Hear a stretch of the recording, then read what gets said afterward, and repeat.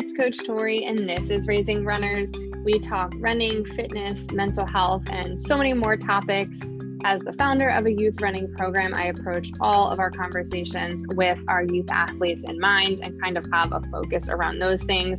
But as you will see, we are finding that all of these topics relate to runners and people who like to move and do fitness or anything like that. Relates to everybody. Check it out. Okay, welcome back, everybody. It's me, Coach Tori, and of course, I have one of my favorite guests, and I don't even feel bad saying that. We have the undefeated, undisputed champion of the world, my dad, aka Java Cat, the most busy retired person on the planet. I feel like my intros get worse and worse. Hey, Dad. No, that was spot on. Hi, Coach Tori. How are you? And you were. I can say that now because you're my coach. Yes, I know. How fun. Well, so Yeah. everybody, my dad just hired me as a coach, even though I do like the least amount of coaching for him possible, but how I don't fun. know. I had you analyzing cadence videos, and I've been doing all of your advised workouts, as challenging as they have been, because I missed one the other day. So Have you done any of the running form stuff I sent you? I've tried a couple of my. I was going to wait till you do a track workout one day, and then maybe just join you for because it's I have seen the videos, watched the videos, but executing what I see and then what I am doing, I think I'm doing what they're doing, but it's hard to see yourself. Yeah. Okay. We'll definitely have to plan that. Because now Saturday soccer is getting in the way. So Okay. But we'll have to do a track workout a different day during the week. Cool. Okay. So back on track, everybody. Today we are going to be doing a brief review of 4 of the many captivating books that are focused on running. As we know, there are so many, and my dad has read more than I have.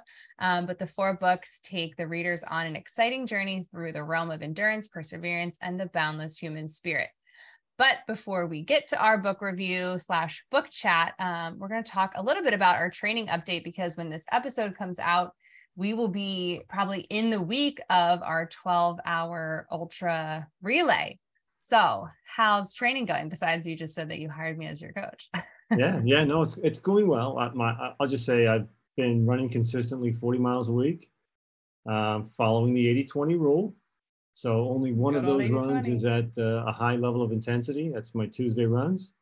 And the other 3 or 4 runs, depending on the week, are all at, I'll call it an easy pace, although there's nothing easy about running 15 or 20 miles. But yeah, so that's all going good. Still lifting consistently 3 days a week. So I feel like I'm in really good shape physically. I also, ran a marathon like maybe 2 weeks ago, just on a whim. I'll call it a whim. Just a little bit behind on my training for a week, and decided to go do a marathon. It'd be a little easier to run, I thought, with a group than to try to go run 25 miles on my own. And then did a half marathon in May in Jacksonville, Florida, a trail marathon. So both of those runs, I felt like I did them more as training runs. They weren't races for me, so I wasn't pushing the envelope to say, okay, I'm going to be on the verge of finishing, not finishing. So both of them I finished easily. My times were fine. Nothing I was, going to brag about necessarily, but, finished the 26 miles without stopping, which was an accomplishment for me. If you've heard my prior podcast, I failed miserably in my prior 2 marathon attempts. So I feel like I'm in good shape. I'm now targeting to do a really marathon in late August, to do I'll call it a serious effort where I'm probably at risk of blowing up at some point during that race. Yeah. And that's the one that we talked about, right? Yeah, that's the one. It's in Philadelphia. It's an out and back half marathon, and then you go out and back again, relatively flat. The one I did do 10 days ago was not flat. It was a trail type environment, but it was a lot of hills. It was on a paved path. So it had the feel of a trail, but the pavement of a road race. So it was a little bit unique. And it was certainly one that highlighted up front. It said, if you're not a serious runner, don't try this marathon. So I'm like, okay, I'll go out there with at least an attitude of I'll give my best shot and just go easy. So I felt good. Yeah. Oh, awesome. And you have your fueling plan all figured out. You're feeling good for like taper and all that stuff. Yeah, I am. I'm feeling good about at least the fueling. I've been experimenting with these long runs on, what I'm going to eat. Done that a few times. So now I feel like I know my plan on race day for what I'll eat before and during the run. So a lot of trial and error, but I think I've gotten it a little bit dialed in. Yeah, The that's tapering awesome. part of it, I don't know that I'm fully with the tapering yet because I'm a little bit. If I'm targeting a marathon in 2 months, Right. do I want to taper significantly for this run coming up in mid-July, or just treat it like a training run and just a very, very long training run? So we'll see. Yeah, no, that makes sense. I didn't even I'll think talk to my about coach about it and see what she says. your coach forgot about the race, the one that really matters. So yeah, no, I'll have to readjust some of that because I was one track mind, Yeah. Oh yeah. The last thing I'll say is I'm sort of capping myself at 40 miles a week. So I am trying to still add to my training and endurance. So I'm adding now a bike once a week. But first week was last week. I just did 20 minutes just to get used to it. And I'll just keep adding to that as being some additional mileage, additional cardio work. But I don't want to go past 40 miles, at least for my body at my age. I feel like I'm already pushing the limits. Yeah, well, that's a good idea. We talked about that a little bit. I feel like now Yep. that's coming back to me. Awesome. All right. How about you? How's your training coming? Well, I've seen your videos where you post and saying that this I'm seeing long runs happening, that kind of stuff. Oh, yeah, no, the post was saying I'm not doing anything right. That's what that post was about. Yeah, it's not going at all how I planned, but such is life, right? I feel like it'll be interesting for sure. I feel like I'll definitely be able to avoid getting hurt because I think I know enough about my abilities and running to, successfully at least do something, keep moving for, I can move for 12 hours, 6 hours, whatever it is. How fast, we don't know. And my longest run has only been about 7 miles. I've had one long, quotes everybody, long 7-mile run pain free. So that's kind of speaking to how that has been going, which is That's not, awesome. yeah, that was super exciting. Just still, again, not at all what I was thinking or hoping or planning. Yeah, I just got over respiratory something or other like 2 weeks ago. So I kind of like threw a hitch again in like a whole week of no training. So yeah, so focusing on the things I can focus on. So trying to at least do runs as often as I can, even if they're short, kind of not stressing too much about that. Just because any amount is going to help. Got the fueling thing down. Like I think I was telling you the one time we were running was like, I can eat Chick-fil-A and go for a run. So I feel pretty confident in my stomach, at least. Have all of my different, not gels, but like gummies and stuff figured out for while I'm actually running, and things to figure out for between, on breaks. I feel like mental game's pretty strong. So yeah, focused on what I can. And, this will just be, like you said, a fun training run. And hopefully, again, marathon I don't think I'll be able to do that one because I think the one that you signed up for actually did close that day you signed up. But hoping for a fall marathon and hoping to just kind of keep on that trajectory of finding some more time, being able to run pain-free. So yeah. Well, I told you I'm going to do the one in August, assuming again everything goes according to my plans, but you never know. But yeah, and then I'm certainly committed to do the one that whatever one you want to do. I think the Philadelphia one in like November timeframe. That certainly works for me. I may have that short surgical procedure to do before then, so that may take me out for a few weeks, but I can do that in September and still, I think, get back on track for November. yeah, no, that sounds good. So stay tuned on that. We'll be training for a marathon, hopefully at some point. Hopefully I can get past this 7-mile slump that I'm in. Although I'm like, who has the time to run for longer than an hour? Certainly not me right now. But unless you have anything else to say about training before I keep just rambling on, let's get into our books. So we're going to do a brief summary of each of the 4 books, and then talk a little bit just about like our impressions, kind of rating them different ways. You know, I like to talk about the running and the mental health piece and everything I'm talking about. So we'll get into that stuff. There will be some slight spoilers, I guess, just in like themes and content, something. So again, yeah, we'll try not to spoil the major part of the stories. That, I mean, none of them are necessarily, you know, mysteries per se. Right. No, I was actually thinking about this the other day. I was like, do I even have to say like a spoiler alert? Because it's like, yeah, it's not like a thriller, a mystery. There's no like, you know, not that there's no narrative, but it's like, yeah, there's not much to spoil. It's just like a book about running. But yeah, so we're talking about books. If they're books that you want to read and you don't want to know anything about them yet, skip it. Did you want to do the first summary, or do you want me to do the first one? I'll do the first one, and then we can decide. I mean, I can do them. I'll start with Born to Run. All right. So we're talking about Born to Run. Yeah, so Born to Run, that was released in 2009. The author was Christopher McDougall.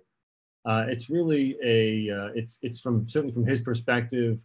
It's his objective is to find the Tarahumara indigenous tribes, which is of the sort of Copper Canyons of Mexico, and they're famous for their long distance running. So his main objective in the book is to, you know, find these runners, sit down and talk with them and try to find out what makes them so unique in their ability to run long distances.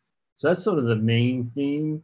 And then when we get into a little bit more, we'll go into, you know, some of the sub themes that he really gets into and what makes that book so good, because we're referencing a book from 2009. I will say it's probably one of the ones that it's on the tops of most running book lists, even though it is from 2009. So it's a little bit dated, but it's also a great book for anyone who likes to read. It's not just, you know, it's not just for running inspiration. It is really a book that you'll find entertaining at really anybody reading that book. Oh, totally. Yeah. So you want to talk about the other 3 books real quick, and then from a high level summary, then we can go back into talk about Born to Run? Yeah, sure. Okay. We can do it. Sure. Summaries of all of them. Go for it. Yeah. So the next book, the next section, I'll call it, you know, David Goggins' 2 books. And I just put those 2 together, Can't Hurt Me and Never Finished, because they're very similar. They really go through, it's his autobiography, I say, just so to speak, and really is talking about his life and, you know, who he is a Black man, an African-American man who grew up in poverty, facing challenges of racism, an abusive father, and how he came out on the other side, and became sort of became a Navy SEAL.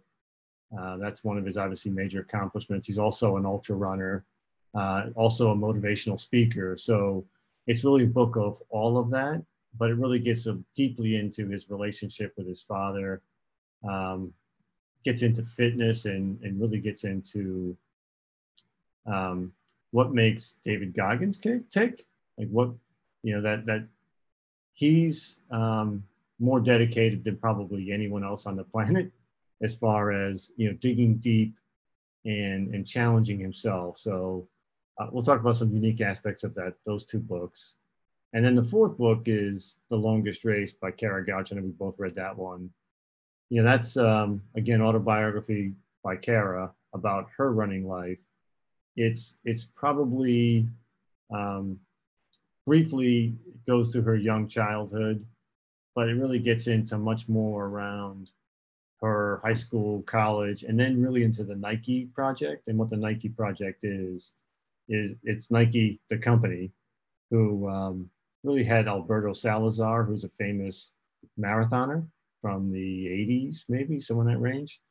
Um, and he was the coach of this project. And the idea of the project was to elevate US and American runners on the world stage. So we had a group of runners, all essentially male except for Kara. And it's really around her relationship with that coach and with Nike, the overall organization and the challenges that she faced in that process. And she was I'll put her in a great category of U.S. runners. I mean, there's not a huge list of great, American female distance runners, but she's in that list somewhere. So I'd say that's the sort of the high level of the 3/4 categories. Well, those were great summaries. That was really good. Well, thank you. Yeah, I may have stole some of that from you and from ChatGPT. So who knows? Yeah, I know. AI, it's in everything now, right? Yeah. Okay, cool. So back to Born to Run. We can start by talking about that one a little bit first. So you mentioned it is top of most running lists. And yeah, like if you Google top running books, Born to Run definitely shows up. I think most runners, if you talk to them, will say that they've read it or they've heard of it. I guess, do you want to start? Like, why do you even think this book is top of the running? I know you just said before it was like just a great book for anyone who likes to read, but thoughts on that to start? Yeah, no, agreed. Thank you. I think what makes this book, this is of all the books that I've probably read, I've read 15 books. And again, I'll use read loosely because most of those I listened to, but I did read some of them physically. And that's in just 2023. It is the best story told book, right? So I think that he's the best, probably maybe the best writer, is that the way to say it? In telling that story, it's you want to know what's going to happen. It does pull you along. There's 2 or 3 different themes in it. So I think it's the best written book. Mm-hmm. That's why I say it's probably for anyone who likes to read. It's a great book. The only thing I think was comparable that was also on a lot of the running books is Once a Runner. But it's a fictional story. And what makes, I think, Born to Run so amazing is it's a true story. It feels like fiction as you're sort of listening to it, because it's talking about the Tarahumara Indians, these ultra runners who, ran against the, best U.S. runners and beat them in these various ultra running events. And it's like, is that true? And you like look it up, like, yeah, it's true. So I think the fact that it's true, the fact that he's a great writer, those 2 things combined is why it's on top of my list. I found it entertaining, whether I was a runner or not. I thought it was a great book. Oh, yeah. I mean, you can tell, like you're saying, he was a writer to start. Like, he didn't just decide, like, I love running, I'm going to write about running. It was like, this was his job. And it was like, I happened upon, these ideas and found the story and all this stuff. So yeah, you can definitely tell that this is like his thing. Yeah. And I first heard of the book when it first came out when I was still in high school. And it was like the one book our coach would not stop talking about. And it took me forever to actually read it. And yeah, I mean, it's a great story and it mixes like the science with the storytelling and different studies and different things he learned in like different aspects of things.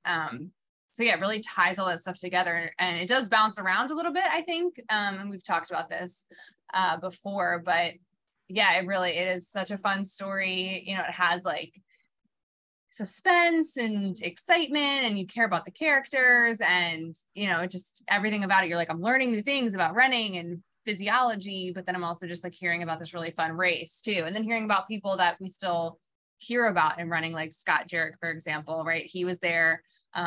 Anyone who follows long distance running knows his name, knows about him. So it's like, oh my gosh, he was a part of this too, so it's like you get like a little celebrity sighting, which makes it kind of fun too. Yeah, no, it is amazing because, and by the way, ChatGPT gave this 4 out of 5. I give it, I'll say 10 thumbs up, if that's such a thing. But that's my rating system is, but ChatGPT had it 4.5 out of 5, and actually had rated the Goggins book, Can't Hurt Me, as 5 out of 5. But we'll come back to that in a moment. But yeah, I do think the one detraction that ChatGPT mentioned was that the book does have a number of what feels like tangents early on, but I do think he ties it all together. And one and two, those tangents, or those, you know, those areas of the story that you're not sure where they're going initially, they're also well told. So they're entertaining, but you just don't know how it's going to fit into the overall story initially, as sort of you go into that chapter and you start listening to it. You're like, okay, where's this going?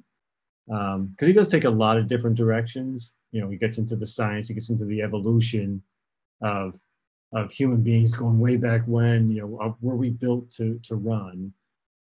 So he gets into the science of that, to trying to prove that, you know, that is what, you know, we were built to do long distance runs, not, you know, not like other, I guess, Homo sapiens at the time, if I got that term right. So yeah. Well, and it's funny too, because again, like he does kind of bounce all over talking about, you know, science and things from the past and evolution and all that stuff.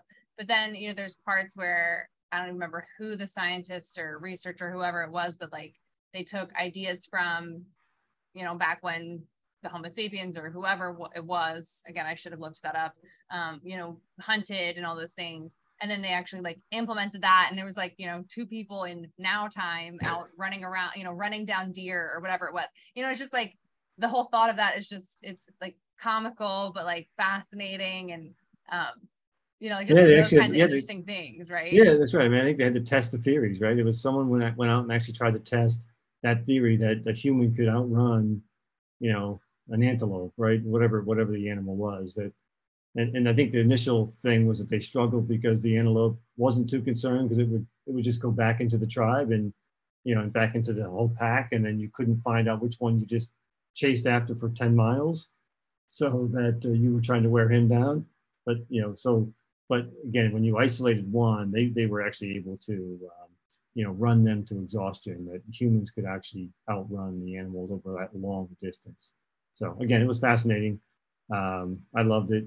Again, I think it has stood the test of time. It's a 2009 book that people still talk about today.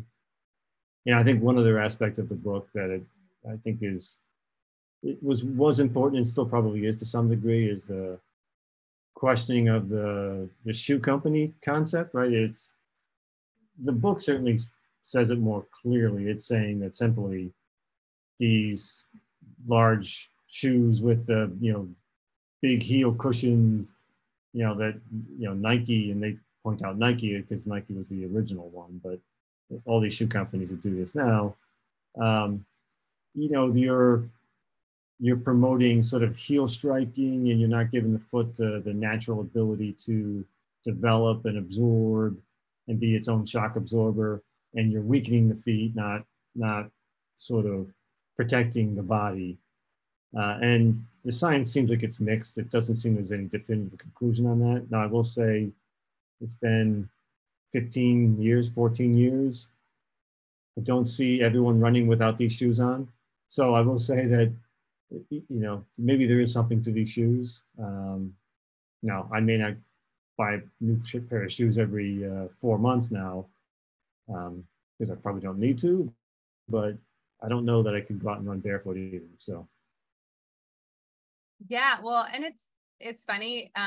When the first time I read the book, I think we also talked about this before, like definitely started experimenting with some barefoot running, just like different barefoot exercises and stuff like that, out of curiosity, because it really hadn't, you know, when you're in high school and in college, like no one's just like do something different. It's all just like whatever coach says we're doing that. You know, you're not like having your own ideas usually about your running and things like that.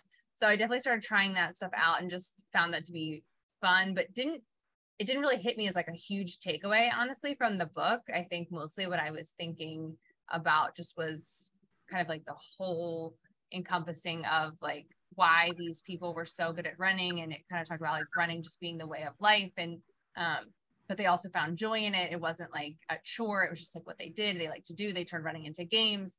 the way they fueled, the way they ate, all that stuff. So that was, I think, the thing that more like upfront resonated with me.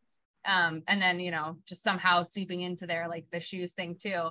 But yeah, I mean, after this book, I think lots of people had the same thoughts. You ask about Born to Run and they're like, oh yeah, running barefoot, blah, blah, blah. But yeah, we're all still wearing the shoes, and I still will do some barefoot, runs, or, like really minimalist shoe runs. I've been trying to do some more minimalist running shoes, but yeah, again, I mean, I'm always like, oh, what's the newest whatever shoe? Like, I still want that. And we're all still wearing that. So it's interesting to see how that has impacted people. And I think they think about it a little more. And I know like lots of people, have different thoughts on shoes, but they find what works for them. But yeah, hasn't really doesn't seem like it's drastically changed much. I mean, there are more, at least I see more prominent minimalist running shoe companies coming out, making different things. I think the newer Born to Run 2 book, they have like their own version of, it's like Zero shoes or something like that. Like made a Born to Run 2 really minimalist shoe. So, there is like a little bit of change, but not anything crazy, I don't think, in the shoe realm of things. Yeah, and I think Scott Jurek, he sort of took a middle ground. Like, he was obviously part of the Born to Run book. He has stressed it in his own book, just saying that he's gone not so far as to go to barefoot running, but he's going to more, like you just said, minimalist shoes. Maybe not quite the the Hoka or the other maximum cushioning shoes. He does much more the racing flat type shoe, where it's much more minimalist. It's also hard, I think. We grew up in a society where you wear shoes all the time, right? And you're comparing us to the Tarahumara, which either are wearing no shoes or wearing minimal shoes all the time in their training, right? So it's hard to bridge those two worlds and say, that's one of the reasons they're the great runners. And if we just do that, we would be a great runner. I think that's too simple of an approach to take. Oh yeah. And I mean, again, it's like you said, like the world we live in now, we're wearing shoes. Like there's also not a lot of places I can just safely run barefoot and not be worried about all kinds of things happening, right? Like I can't just be like, oh, I'll kick my shoes off, run down the street and not step on glass, nails, God knows what. So, it really, yeah, there is a balance there for sure on the shoe side of things. Yeah, and I think and the last thing, sorry, on this book, we can jump on the next ones, which was, the characters were so deep. I mean, I think you mentioned it early on, was like, the development of those characters. In Caballo Blanco, it almost felt like it, at least when I read the book, it felt like the story went from being Christopher McDougall's story to Caballo Blanco's story. And for the reader's benefit, listeners' benefit at the moment, he's a sort of an American that's down there, and sort of it's Christopher McDougall's conduit to get to the Tarahumara. But he becomes a big part of the story and what he's trying to accomplish. So again, I think he's probably one of the most interesting characters. And again, what makes it me fascinating is that it's a true story, that he was a true individual, that he had a life here in the US and basically just moved there to change his own life. Yeah, well, and like he's a great example of kind of finding the joy in running and how that can like completely change the way that you live and run and all that stuff. Because yeah, he was kind of living the way a lot of us do here and kind of changed it all. And he's off the grid, or he was off the grid, and yeah, like running all the time, miles and miles every day. You didn't have a phone. I think he was like going to coffee shops to email back about his race. It was definitely an interesting story. And yeah, he was very cool. And yeah, even all the other people that Chris found to be like a part of the event was kind of fascinating, where everybody came from. But you see like the through line of, they love adventure, they love running, they just wanted to be a part of something like really unique. Yeah, something special. Yeah, and it turned out to be, again, something that we're talking about 15 years later. So yeah. Do you want to move on to Goggins? Sure, let's move on to this one. So these are two books that I have not read, but I'm familiar with him and familiar with some of the things he's done. So yeah, because you gave me a book that was somewhat about him. Like that was the Living with a Seal, which was really David Goggins being hired to live with Jesse Itzler for a month to train him. It gives you that gave me sort of a glimpse into who he was, because I actually didn't know who he was before then. And these books, I think in the summary talked about the challenges that he faced as a young child. And what came to mind, given what your podcast is about, I mean, I think mental health is certainly one. He certainly didn't suffer necessarily like from depression. I can't believe he didn't have some level of anxiety. I mean, he talks a little bit about, the fear of, living in a house with an abusive father, right? It's not a fear that just goes away when you go to school. It's always there. I'm going to have to go home at the end of the day and face whatever, unpredictable situation there may be. So he certainly had like sort of, mental challenges as well as physical challenges. I think his two books, I think what made them unique for me is I listened to them on, they were books, audiobooks. And what he did that was unique was turned them into almost like a podcast. So between each chapter of the person reading his book, he would then, have a little bit of interview session with the reader. So it was almost like a podcast in between chapters where they would talk about some of the key elements of that chapter. And in the second book, he had the same format, and he had his mother on, which is a big part of the second book, his relationship with his mother, which he didn't really deal as much with in the first book, I think because it was, sensitive topic, again, living in an abusive household for where you're being abused by your father, and it's also, again, physically abused. And so is your mother, and, how she must feel not being able to protect herself and her sons, is difficult that he didn't want to share that in the first book. It didn't feel like, and he saved that for the second book. So there's a lot of, I mean, it's an autobiography of his life. I mean, I think there's some key characters in it that changed his life.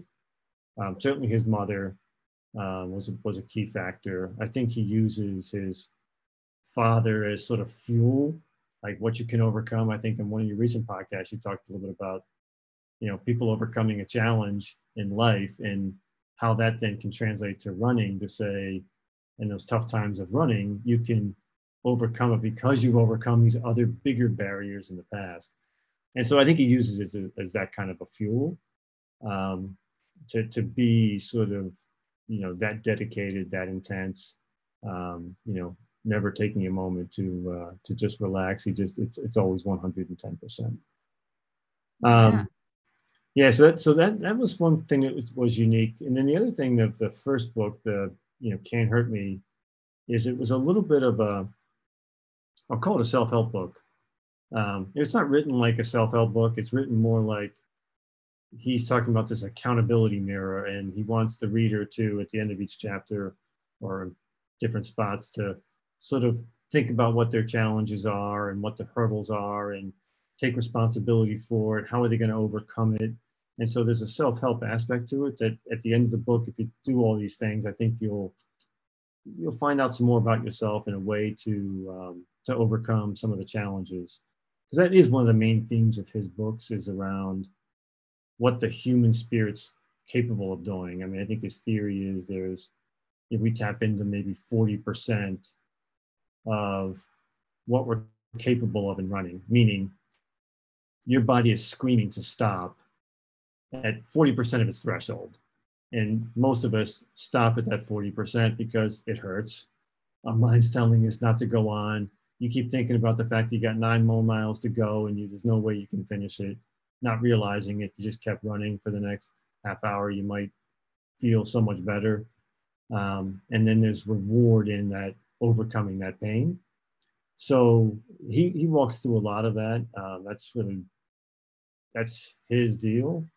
I don't have that kind of pain in my background to tap into. And like I said, this most recent run I did was one of the first times I've been sort of broken in the last several months on a run, where mentally I just wasn't capable of overcoming it. And I did you sort of kick yourself, like, darn, I thought I was mentally stronger than this to overcome this. But, you live and learn. You go back to the drawing board and you try it again. And he's a great example of that because he wanted to become a Navy SEAL and he, took him 3 tries to do that.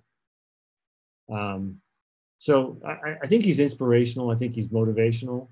So if you want to read a book that's going to, make you question, if you think you've got it hard and you can't find the time to go run or you get too many barriers, you look at what he's gone through and you're like, man, I got nothing to say. I should just put my shoes on and go for a run and be done with it. So yeah, I think that's the few things I would mention about his book. I think they're very well written. That you certainly get the sense of how much pain he went through as a child and how it fuels him today.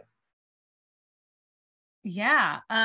Well, first thing I want to say, so I hopefully remember, this is a way late trigger warning to talk about abuse in a household. Oops. I will go back and hopefully remember to cut that in. So I'm sorry for anyone if I forget to do that. But also, where was I going to go after that? I had thoughts. Oh man. Well, so yes, in my episode released actually this week, I was talking with Rachel Clark about overcoming challenges because I knew we were actually going to talk about this book when her and I chatted. So she is in recovery and she also is a recovery coach. So we did talk about how is there some element to that, right? Of you've overcome something so hard. Does that make you have, more capabilities in endurance sports? And at least from her opinion, she was saying, yeah, totally. It does help translate to like, yes, I've done this impossible seeming thing. This running is like nothing. Right. So yeah, I think there's definitely a theme. People who have had lots of adversity, are able to channel that to become like really resilient runners or people in endurance sports, which is pretty cool. And I know it wasn't from this book. Well, maybe it was, but we had talked when we talked about the other book, Living with a SEAL, that you had read. One of the big things that wasn't really running related that you took away from just him as a person is like the way he lives with like simplicity and like no excess and stuff. Can you talk about that a little bit too? Yeah. So and when we talked about that book before, just actually because I think I borrowed it from you. Yeah. It is, yeah. He was a guy that showed up on like the first of that month with a backpack. Just very simple, right? It was like he's like, well, where's the room? He just went to his room. He did his exercises. He just led. And I won't say simple is the right word, but it was, that's the best word I can come up with. Maybe it's just it's focused. It's his life was around just fitness, exercise, and everything else was sort of a distraction. He didn't bring 5 suitcases full of stuff and 20 pairs of shoes. It was just like whatever he could fit in the backpack. That's what he had for the month, and didn't seem like he missed a beat. And it sort of inspired me at least to say, you know what, I got all this, like I go into my closet to get something and I've got, 20 shirts to choose from. And like, I really only wear like 4 of them. So let me just get rid of the other ones. I don't need them, just, give them to Goodwill. So I tried to at least simplify my own life and, make my choices a lot less simple for myself.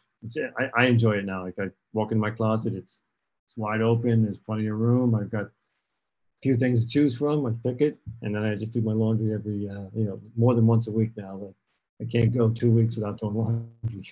Right. Yeah. And that I think also kind of ties a little bit into when we talked about, Born to Run and like running just being a part of your life. But yeah, it is like that simplicity too. Like it's just, you don't have to have all these fancy shoes, extra baggage, overly complicate everything, right? Like it's just like, this is how we live. We get up, we run, we do our thing. And it seems like he kind of subscribes to that too. I know he gets a little bit of flack sometimes in the running community for his intensity, and maybe some other things.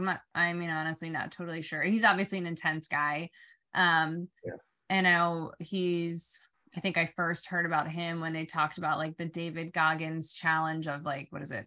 4x4x48. And, you know, people love to talk about that one as well, but I'm pretty sure you, because you're the 80-20 advocate over here, you said that he mentions that he follows the 80-20 rule for running. Is that right? Yeah, he does. Yeah. So it is only mentioned in passing. It's not like it's a big part of his book. Mm-hmm. It is hard. Sometimes it's confusing when you listen to him, right? Because he's talking about the level of intensity. I think it's really, in my mind, it's more around dedication. Like he'll get up at 5 a.m. or 4 a.m. and go do his 20-mile run. But he's not doing his 20-mile run at maximum capacity. He's doing it as an easy run. Now, so his intensity comes across as, well, he's running all out all the time. He's saying, no, that's not the case. The reason I don't get hurt is I do follow an 80-20 rule. So yeah, there's a small piece of one of his chapters that goes into that, but it's very short and gets kind of lost in his overall intensity. But he's a guy that, you know, you don't miss a workout. You just get up and you do it. You don't whine about it. He actually tapes himself sometimes if he sort of has like this internal struggle about doing something. He'll tape himself and then play it back, and he says, like, I can hear what a little bee I am being right now, and I just said the B word, not the actual word. So he, you know, he just like he'll listen to it and then like that's it. Like, you know, he'll say, okay, I'm just gonna put my shoes on and go. Or he'll, you know, all the negative comments that you can get on social media, he'll read them into his recorder and then listen back to them, or he even made like a short like a rap type song out of them just to again motivate himself. Like people saying he can't do it, he can do it. So I think that intensity gets confused with going all out all the time. But now he does say he follows sort of an 80-20 concept, that he doesn't do this at intensity, but he does do it all the time. He runs all the time. Like it doesn't seem like there's a whole lot of days off, but that doesn't mean he's not following an 80-20 concept. Yeah, no, that totally does make sense, because I think it's sometimes hard for us to picture someone who can be that intense of like, oh, he still goes out on like his easy runs and he takes it easy in quotes, is like, yeah, you can still be super intense about your run, even if you're doing it at a simple, slower pace or whatever it is. Yeah, so I want to be like a baby Goggins, you know, not like a Goggins light, but I want to be even less than that, like just a baby version of it. Like, where, like, you know, I can't get up at 5 a.m. I did it the one day I told you. I got up at 5 a.m. and after I finished one of his 2 books, and went out for a run, and it was miserable. It was the worst 10 miles I'd run in a long time, and I'm like, man, I'm not doing that ever again. But I don't have to. Like, he can run at 5 a.m. I can run at 5 p.m. I can do that. You know, he can do it every day. He can run like 70 to 120 miles a week. I'm going to cap mine at 40. Like, I can't do that. I'll throw all this, you know, stuff out of my closet. I can't live out of a backpack. I still need a house, and, you know, so I need all that stuff still. So I'm just going to be a baby version of Goggins. Yeah, I like it. I think that sounds like it works for you. Yeah, I dig it. All right. Anything else about him or his books? Only because I don't feel like I have too much to add. No, they're. I mean, again, I give them a very high rate. I'm not quite the Born to Run, because I think Born to Run just translated to everybody in my mind. For Can't Hurt Me and Never Finished, I think they're great books. I'd say they're, you know, 9.5 thumbs out of 10. Oh my versus gosh. 10 out of 10. But if you're looking to find for some motivation, yeah, read those books. You will be motivated. Now, hopefully, you can translate that motivation into then dedication and, you know, discipline, to where you can do it every day. Motivation may get you out there the first time, the second time, third time for a week or 2, but ultimately you need to have discipline to sort of get out there for months and months and months, and that's really where the benefit comes in. It's, you know, going out there for that first week is great. It's you really got to do it for a long period of time. And I think that one of your maybe the last couple of you know, podcasts you've had, they've referenced, you know, mental health and fitness, and I think they even reference the studies. There's hundreds of studies that show that, you know, fitness and mental health is that fitness and exercise is at least as effective, if not more effective, than therapy and drugs. Now, certainly, I am not a doctor, so I'm just saying that it's not, it's hard, I guess, when people are depressed to say, oh, okay, let's go out and run a 5K. That's really hard to do. It's a little easy to go see someone and have therapy or take medication. But maybe as sort of a, as if you are suffering from mental illness, just take that first step, man. Just get out the door and do that little bit of like those studies. You didn't have to go out and run at a 10-mile, or a 6-minute pace. You had to just go out there and do a brisk walk, and you were getting the benefits of exercise on your mental health. So you really just need to go out there and just do it that first, second, or third time. And then it starts to feed on itself. You start to see that benefit. You start to feel a little bit better and more likely to want to go out and run. So, I mean, I think I just wanted to applaud like what you're doing, and then those last couple of podcast guests had referenced those studies, and I just want to reemphasize that how important that really is. It shouldn't be understated that it is as effective as therapy, but it'd be even more effective if you do both. Like go to your therapy classes and then go for a little bit of a walk, jog, run on another day or the day after, the same day, whatever you want to do. So that's my commercial. Yeah, no, I mean, yeah, there have been some great guests recently who've worked in like the clinical setting with, for mental health treatment, whether it was addiction or other kinds of like social work, clinical social work and things like that. And yeah, they are talking about, they've done a lot of studies for, especially with related to depression and anxiety and the other symptoms that go along with those types of mental health struggles is, yeah, I mean, 20 minutes a couple times a week for like 2 weeks, people were seeing really significant changes in their symptoms. So yeah, it's really nice to be able to find different therapists and other, again, there's lots of different avenues now with those kinds of things that you can find people who can help integrate those, running with, talk therapy, medication, any of those kinds of things. So, it is great that there are so many people who are willing to look at all the avenues there to help with mental health. So thank you for the mental health plug, because we always love to hear it, love to chat about it. Speaking of mental health, Kara Goucher struggled with her mental health a lot. Let's chat about her book. Yeah, that's a good segue. Yeah. It's her book, as I said, it's mostly about the Nike project, but you certainly she gives you a glimpse into the younger life, right? How something small like her grandfather taking her on, I think that first fun run that she went on, started something in her that turned into a long-term professional career. Like if she hadn't done that, how many kids don't have that opportunity, don't get that first run, don't find that they're good at something? Because we tend to gravitate to things that we're good at, right? Like people don't love to go do things that they're bad at on a regular basis. That's not a lot of fun. But would she have ever discovered that? I don't, it's hard to say, right? It's maybe she would have gone into a different sport, but I think, her book is I think there's a lot of, when I read it, I'll call it sadness for lack of a better term. Alberto Salazar, her coach, was one of the probably heroes of my era. I mean, in the early 80s is when I was graduating high school, and I ran in high school and I ran in college. And so, someone like Alberto Salazar was winning the Boston Marathon in dramatic fashion. It's he was a little bit of a hero.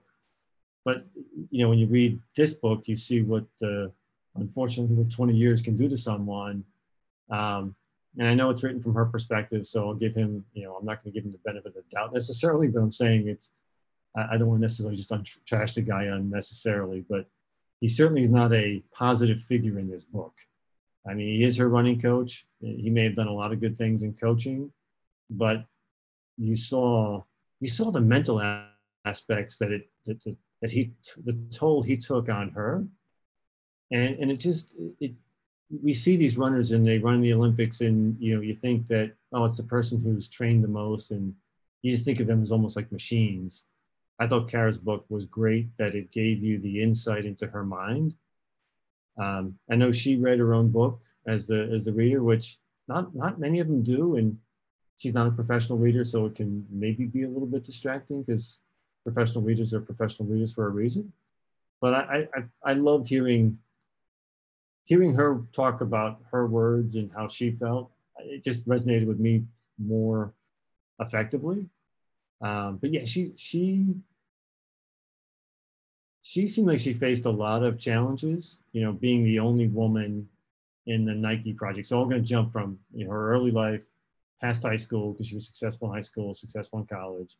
Dealt with some injuries right after college, but really got into the Nike project. And that's really early on in this book. And that's the most of this book. But the mental toll that it took on her, it seems like it was significant.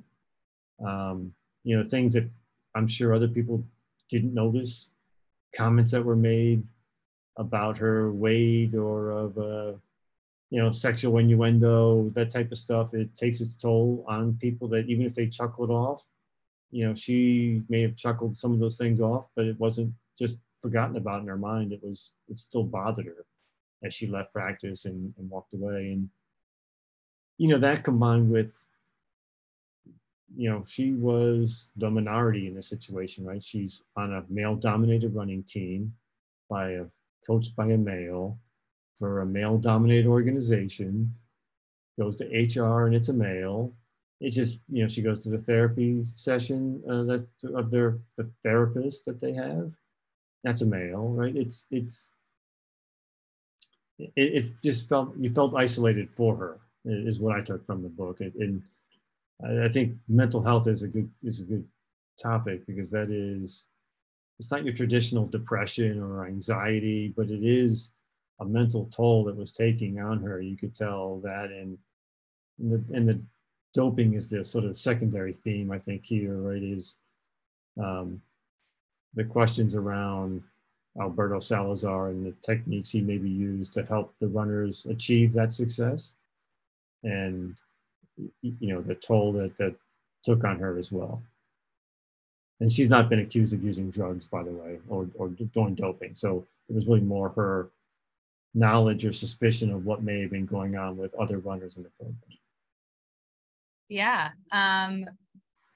So this time I'll remember, slight trigger warning before we get started. There is abuse, sexual abuse as such in her book. So I may end up talking about that by accident. I don't have plans on bringing that up necessarily, but you never know once I start talking. So it could come out. So yes, we will talk about that slightly with her book. And if you read her book, they do a good job saying that there's going to be topics of abuse talked about.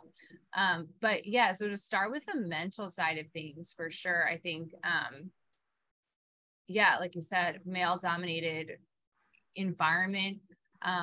They had that sports psychologist who was he not actually a clinical psychologist or whatever it was? He didn't have any no doctorate degree or anything.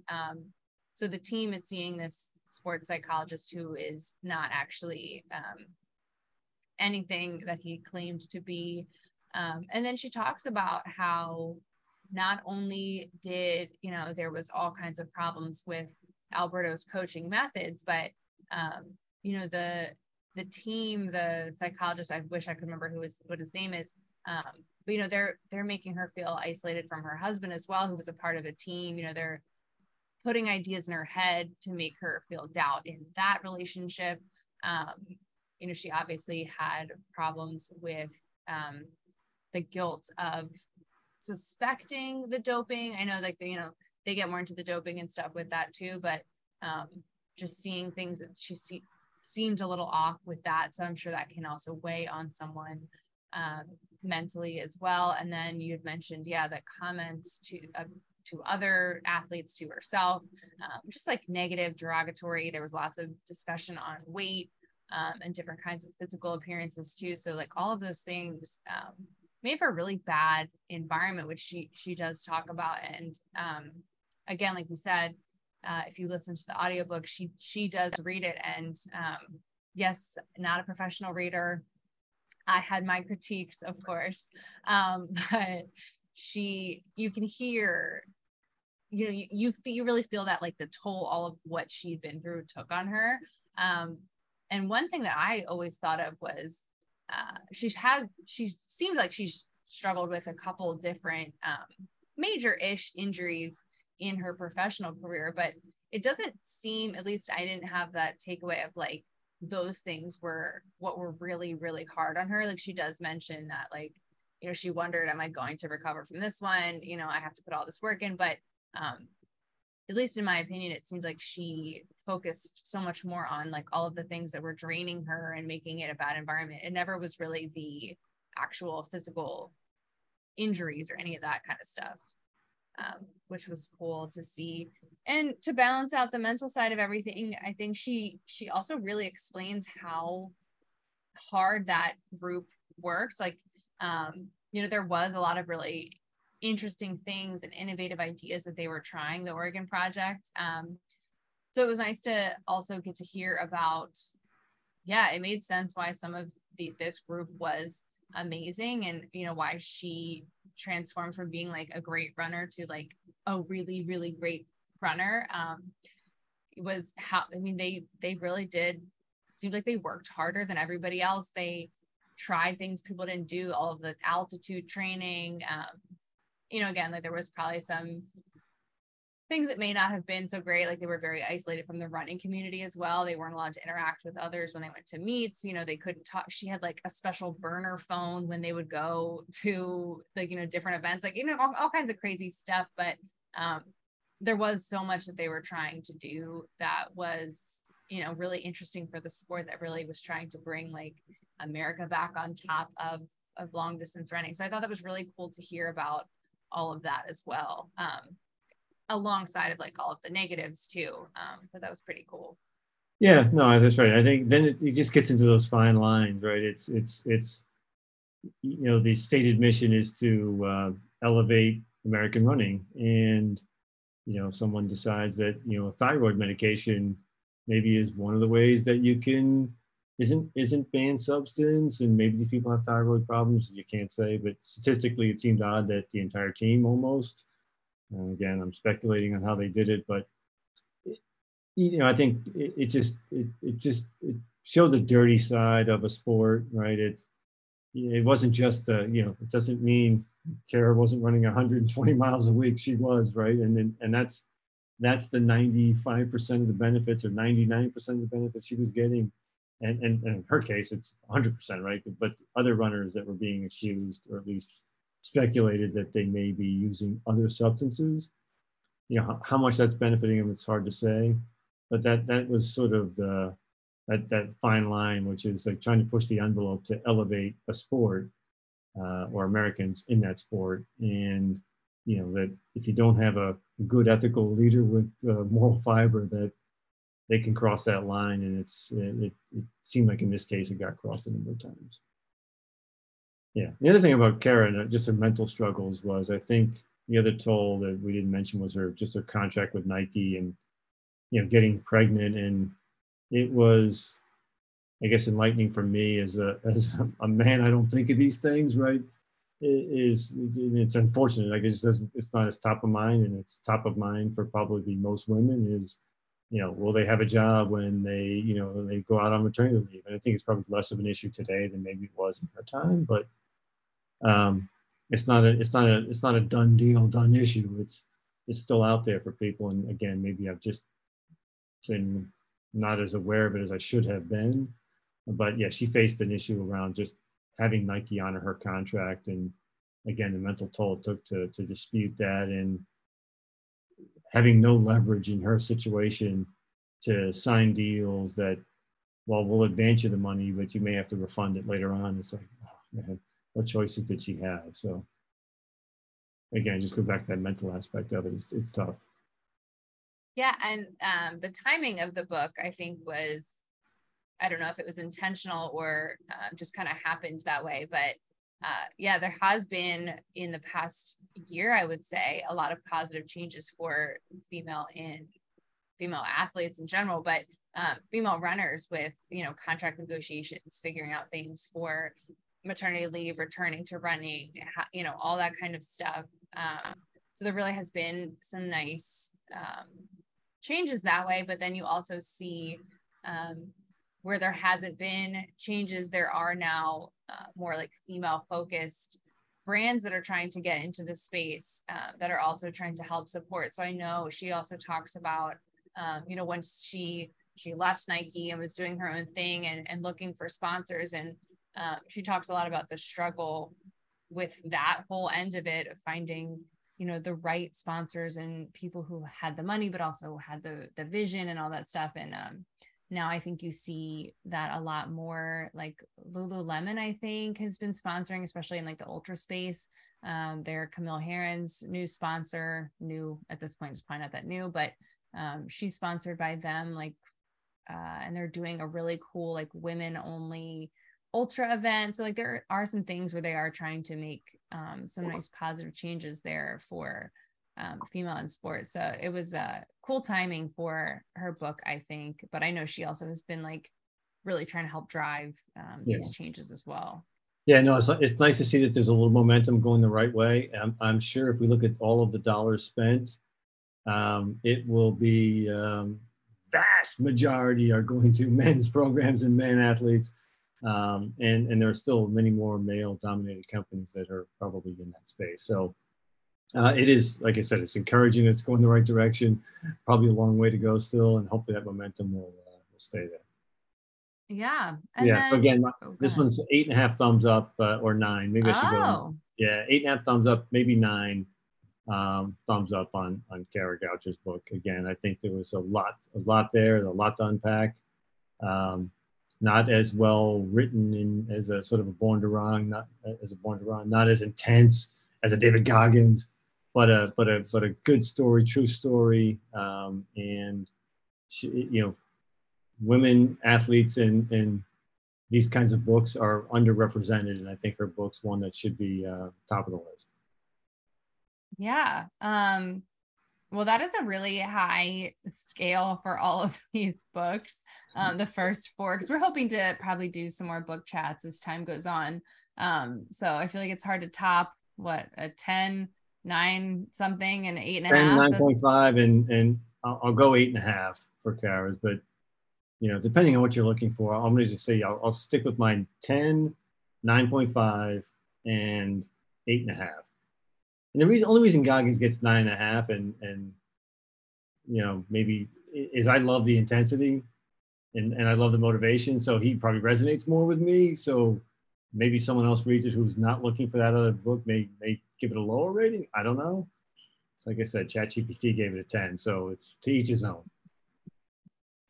Yeah. Well, to close out on these books, these 4 books, like you've said a bunch of times, I think will captivate you as you delve into the world of running and endurance, from the rugged trails of the Copper Canyons with the Tarahumara to the transformative power of running in David Goggins' life, and then Kara Goucher's rise to greatness amid adversity. These stories really will inspire you and move you definitely to want to put on those shoes to get out and go run. So I think you did pick a great start for the 4 books that we had today. Do you have thoughts on next books or anything like that?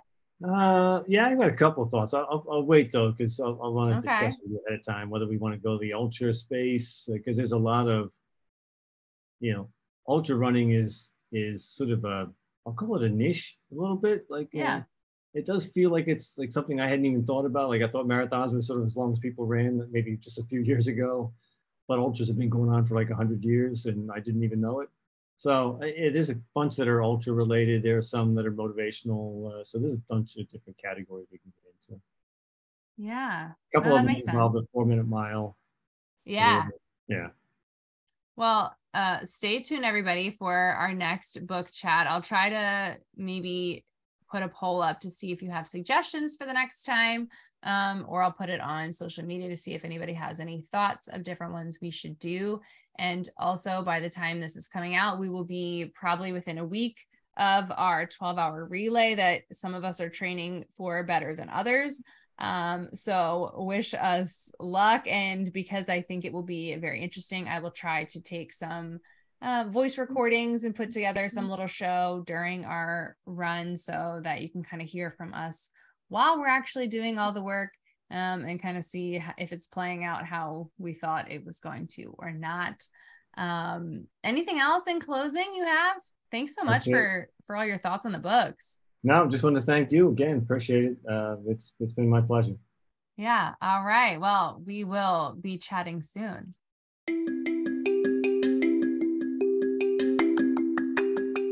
Thank you for tuning in. Make sure you rate, review, subscribe, all the things that you can do for a podcast that you enjoy listening to. Make sure you check out social media, our website, any of those things. If you have questions, comments, interview requests, feel free to email me at marikeyrunclub@gmail.com.